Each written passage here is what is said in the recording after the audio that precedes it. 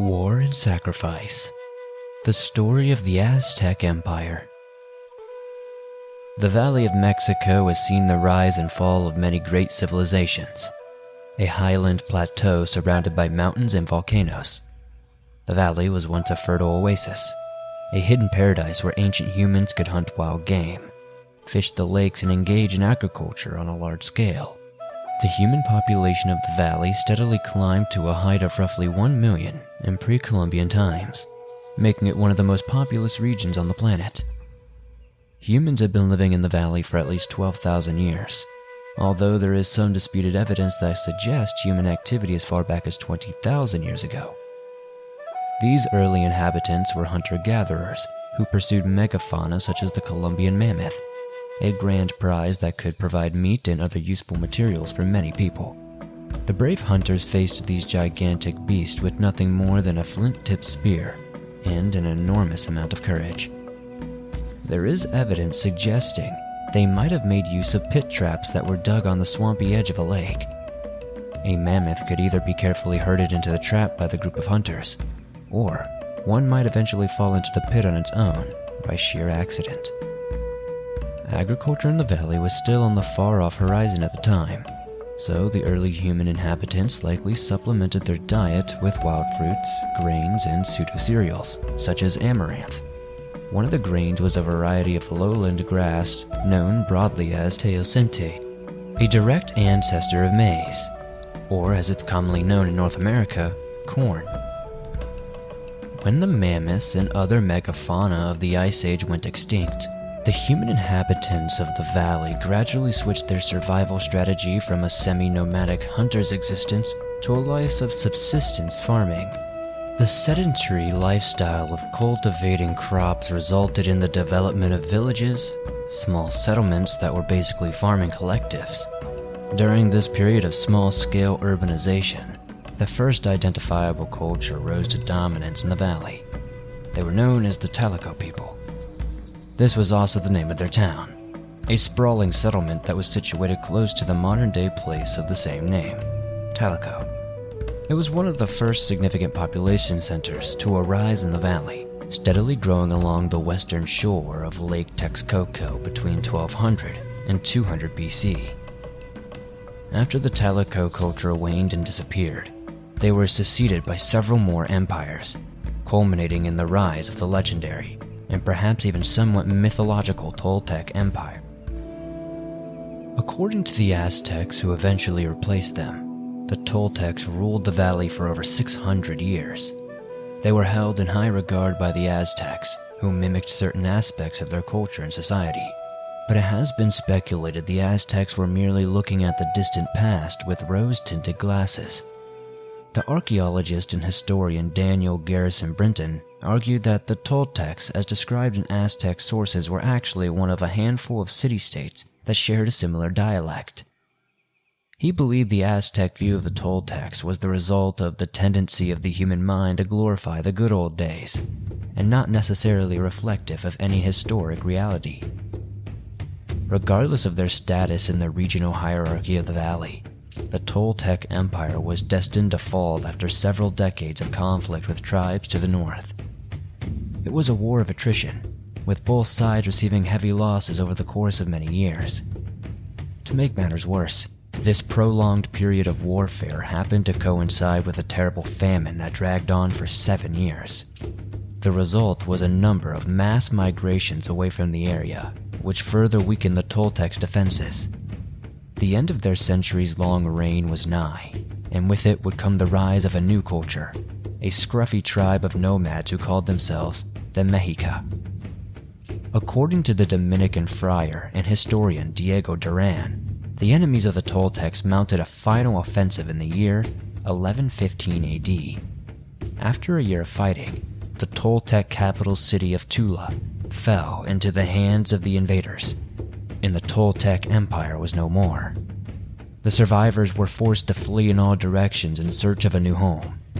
As a side note, a few of these wandering bands of warriors pushed into the highlands of Guatemala.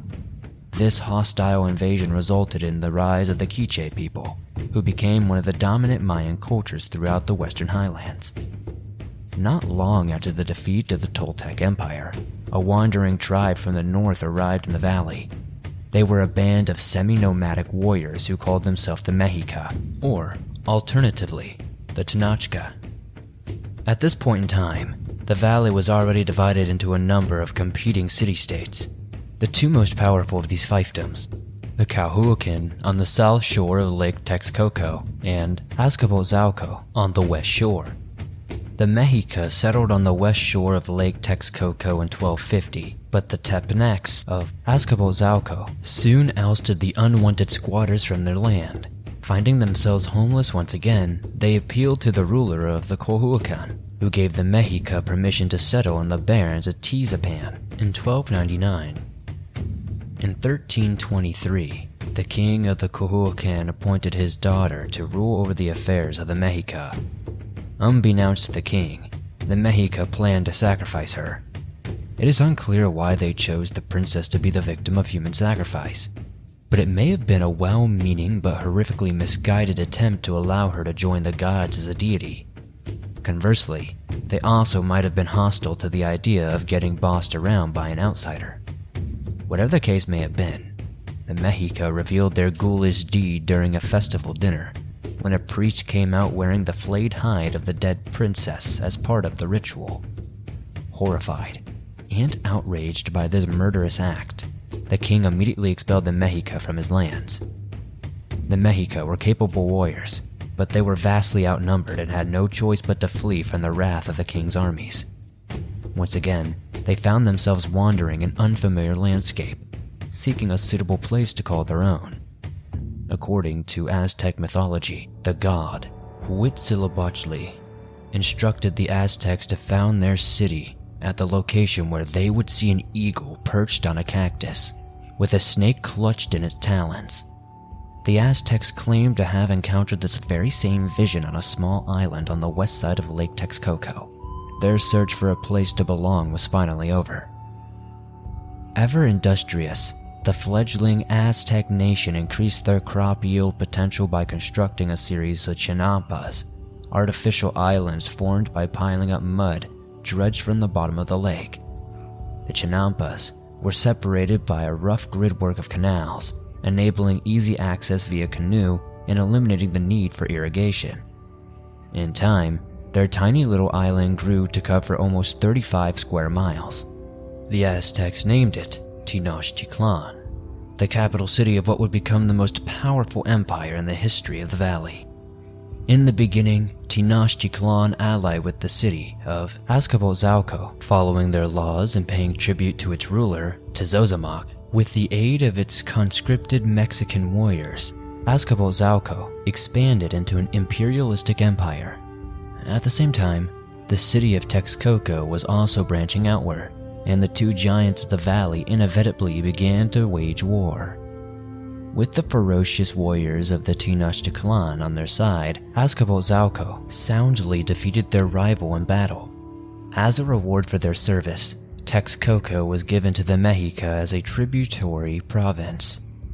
In 1426, King Tezozomoc passed away, leaving the kingdom in peril of falling into the hands of an impostor to the throne. A civil war broke out between opposing factions, both claiming to be the rightful successor to the throne. The Mexica supported the dead king's original choice, his son, Teotzin.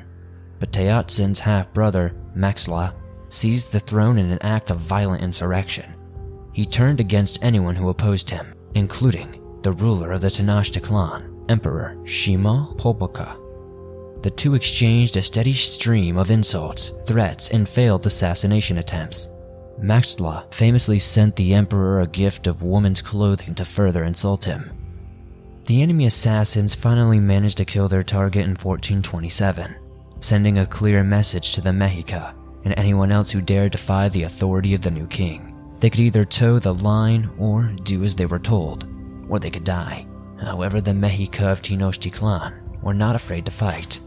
Their new emperor, the legendary Itzcoatl, also staunchly refused to recognize Maxtla's authority. The usurper of the throne answered to this continued public defiance with a blockade around their city and demands of larger tribute payments.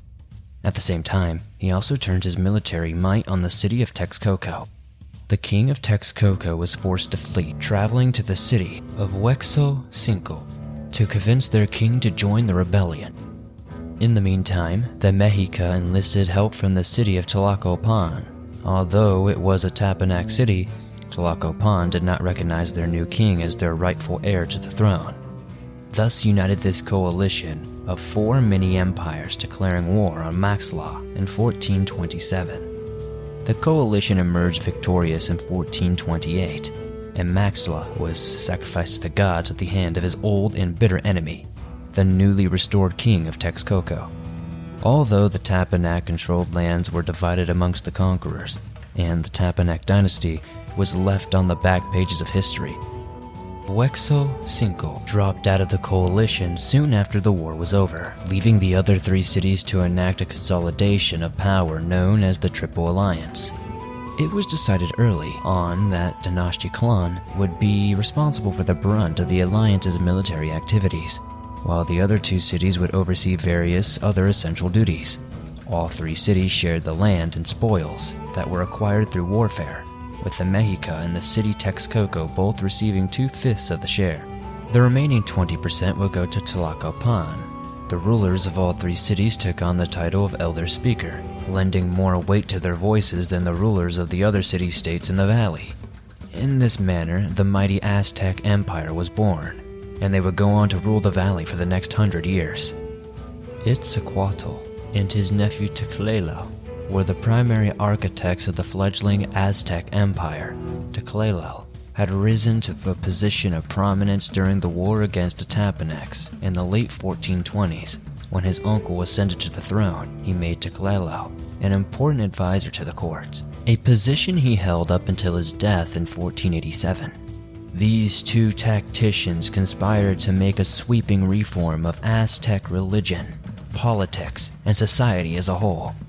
Teclelo is alleged to have ordered the burning of the old Aztec books of lore. He claimed they contained distortions of truth and outright lies, and that it was, quote-unquote, not wise that all the people should know the paintings. He then went on to rewrite the history of the Aztecs, placing the Mexica in a more central role. Teclelo was said to be the real power behind the throne, a clever propagandist who injected a sort of murderous hyper-patriotism into the consciousness of the Aztec people. His plan was to create a society of loyal and fiercely nationalistic warriors, and it was a resounding success. War was an integral part of the Mesoamerican society as a whole. However, the art of war was a much different beast in the Valley of Mexico than elsewhere in the world. They rarely committed the wholesale slaughter of their enemies. In fact, killing the enemy on the battlefield was generally looked down on as being sloppy and unnecessary. A war might be fought over any number of grievances, but regardless of the circumstances, the end game of any armed conflict was to capture as many people as possible for the act of human sacrifice. Many important rituals culminated in the death of an unwilling victim. The gods of Mesoamerican mythology demanded that the blood be spilled on a regular basis in exchange for blessings, such as a successful harvest, victory on the battlefield, or divine protection from natural disasters.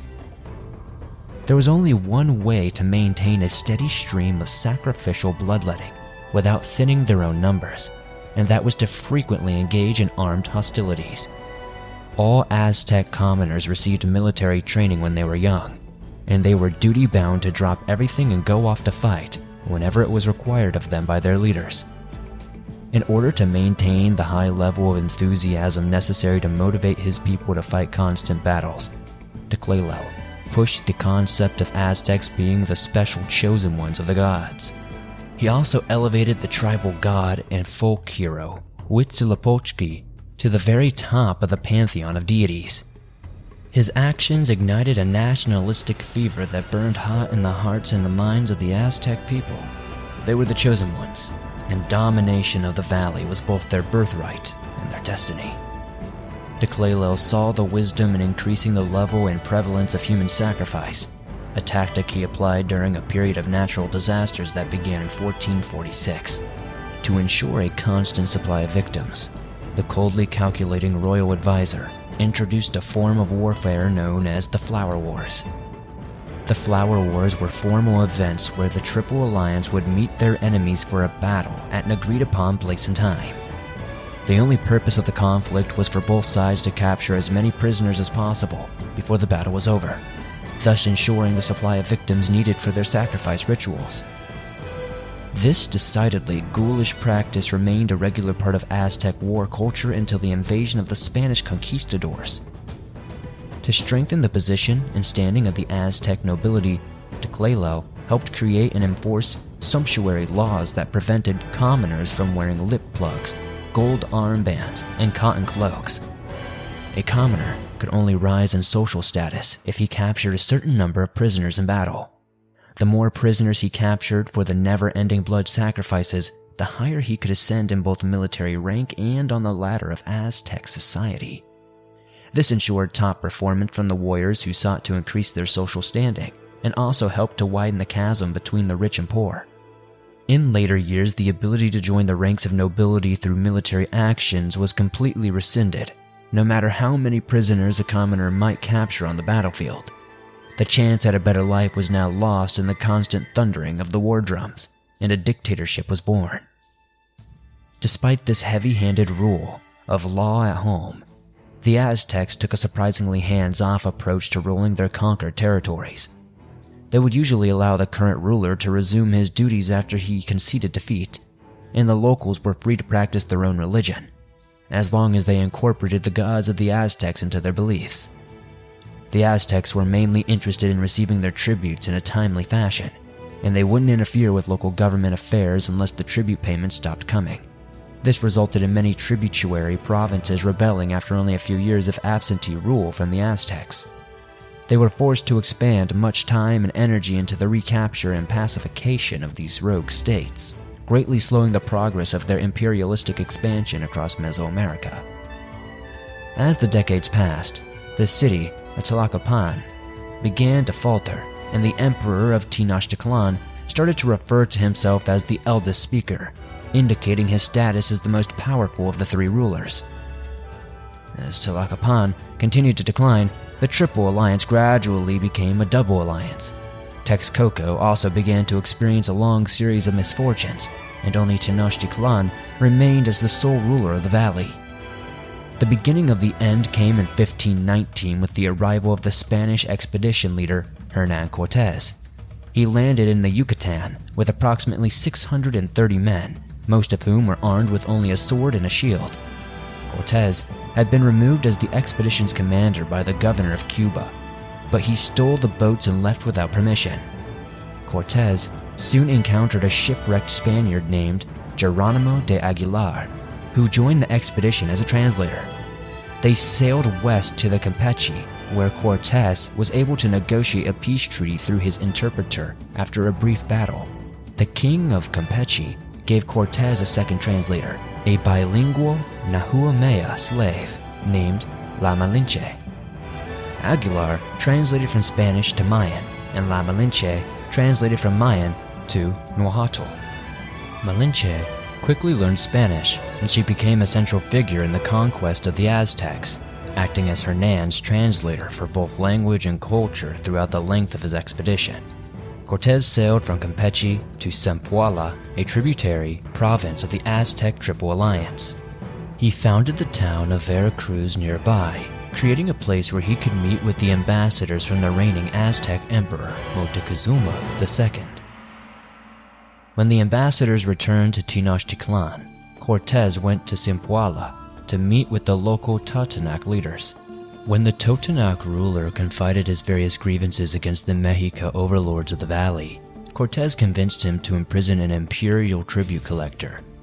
Cortés then secretly released the prisoner, convincing the outraged imperial representative that he had no knowledge of the incident before letting him go.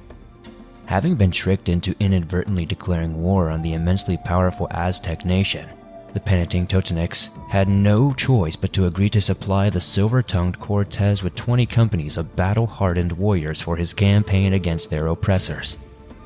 After this incident, several of the Spanish soldiers attempted a mutiny. When Cortez discovered the plot, he sank his ships in the harbor to remove any possibility of escaping back to Cuba. He then led a march to Tlaxcala, another powerful empire that was sworn enemies of the Tenochtitlan. After fighting several close battles against their enemies, Cortez eventually convinced the leaders of Tlaxcala to order their general to stand down. Impressed with the foreign invader and his reckless bravery, they agreed to help him subdue the much-hated Aztecs. Having now secured an alliance with the people of Tlaxcala, Cortez traveled to the basin of Mexico with over 5,000 Tlaxcalans and 400 Totonacs, in addition to the Spanish soldiers. During his stay in the city of Cholula, Cortez claimed to have received word of a planned ambush against the Spanish.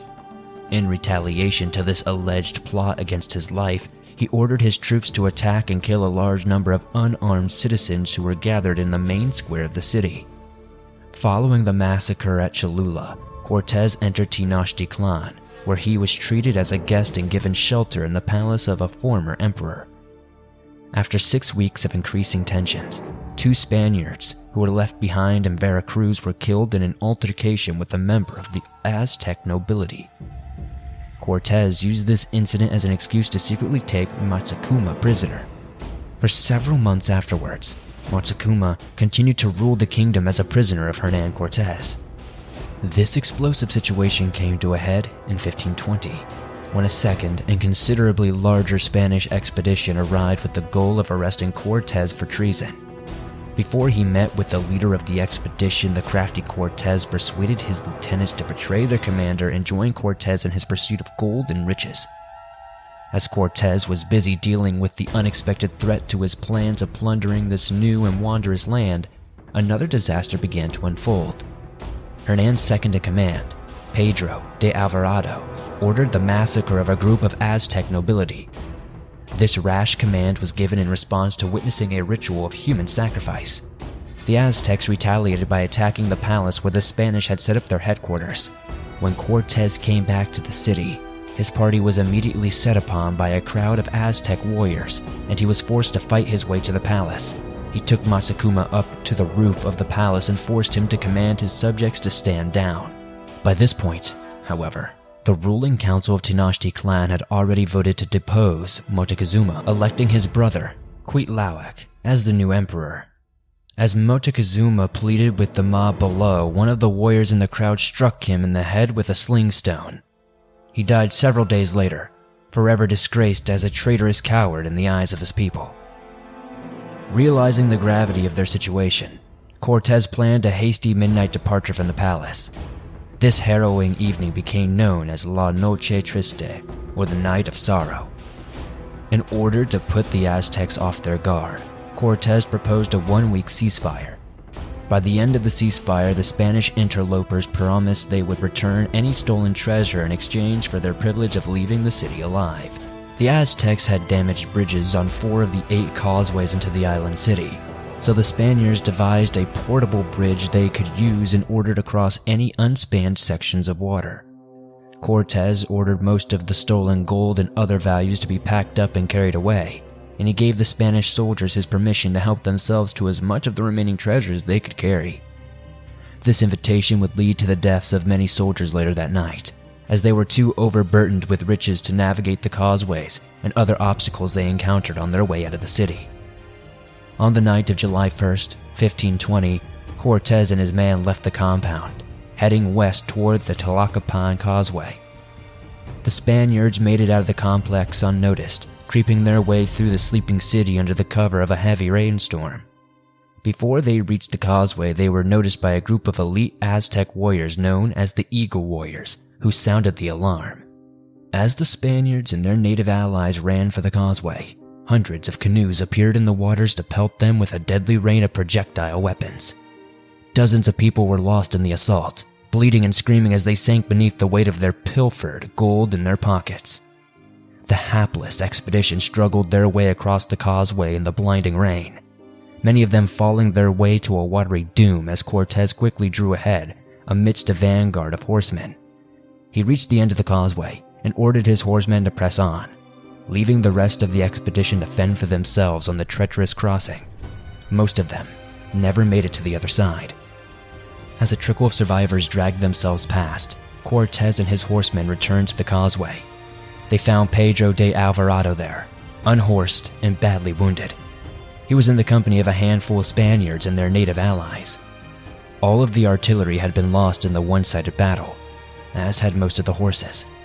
It is not certain how many lives were claimed during this bungled escape, but it's been estimated that 450 Spaniards and nearly 4,000 native allies were massacred in the attack.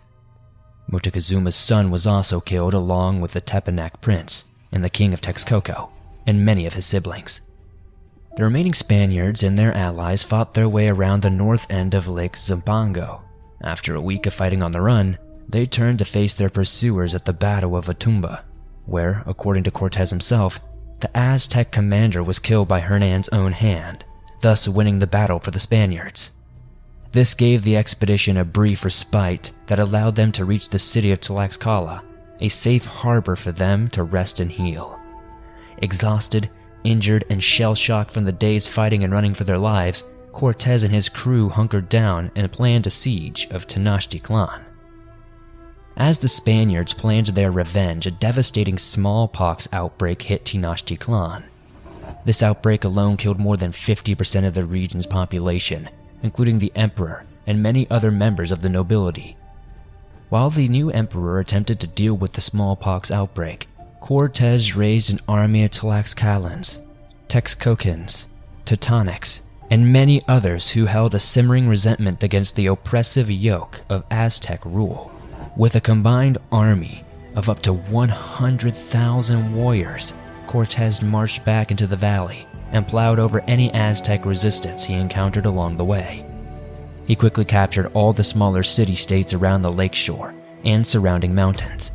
Cortez built new ships from the remains of the scuttled vessels in Lake Texcoco, regrouped his soldiers, and laid siege on Tenochtitlan for a period of several months. When he felt the time was right, the Spanish-led forces assaulted the Aztec city. The attackers took on heavy casualties, but they ultimately prevailed against their disease-weakened enemies. Ecstatic over their victory, the Spaniards and their allies wasted no time in tearing down the temples and burning the city to the ground. With the headquarters of the once mighty Aztec Empire reduced to rubble and ash, the Spaniards continued their campaign across Mesoamerica, spreading illness and death wherever they went. It is estimated that up to 90% of native population died, most of them perishing from the diseases that were carried over by the Spanish invaders. The warriors who were left standing after the rampaging European diseases were simply no match against the Spanish artillery. Cortez wasted no time in the construction of a new capital over the remains of Tenochtitlan, which is now modern-day Mexico City. The lakes which had given life to countless generations were drained to manage periodic flooding, and the Spanish declared the valley as their own. Although many native residents perished during the siege of Tenochtitlan, the indigenous people of the area still had a strong presence in the new city. They were settled into two main areas of the island, designated San Juan Tenochtitlan and Santiago, each with a municipal council that functioned the entire colonial period. In the early 1800s, there was a decade-long insurgency against the Spanish Empire, ending in 1821 when New Spain officially became the independent nation. The fledgling country was named after its capital, Mexico City, and its flag featured the Aztec imagery of an eagle perched on a nopal cactus. From the distant echoes of a long-dead empire, a new national identity sprang to life. In just a few hundred years, the Mexico went from being a nomadic band of undesirables to wielding enormous power over hundreds of thousands of royal subjects, all of them ready and willing to fight to the death for the Aztec nation. Brave warriors or blood-crazed zealots, the Aztecs were inarguably a force to be reckoned with. If it weren't for the inadvertent biological terrorism that was carried over by Cortez and his men, it is debatable whether his siege of Tenochtitlan would have been a success. Personally, I believe there's a decent chance he may have ended up on a sacrificial altar instead.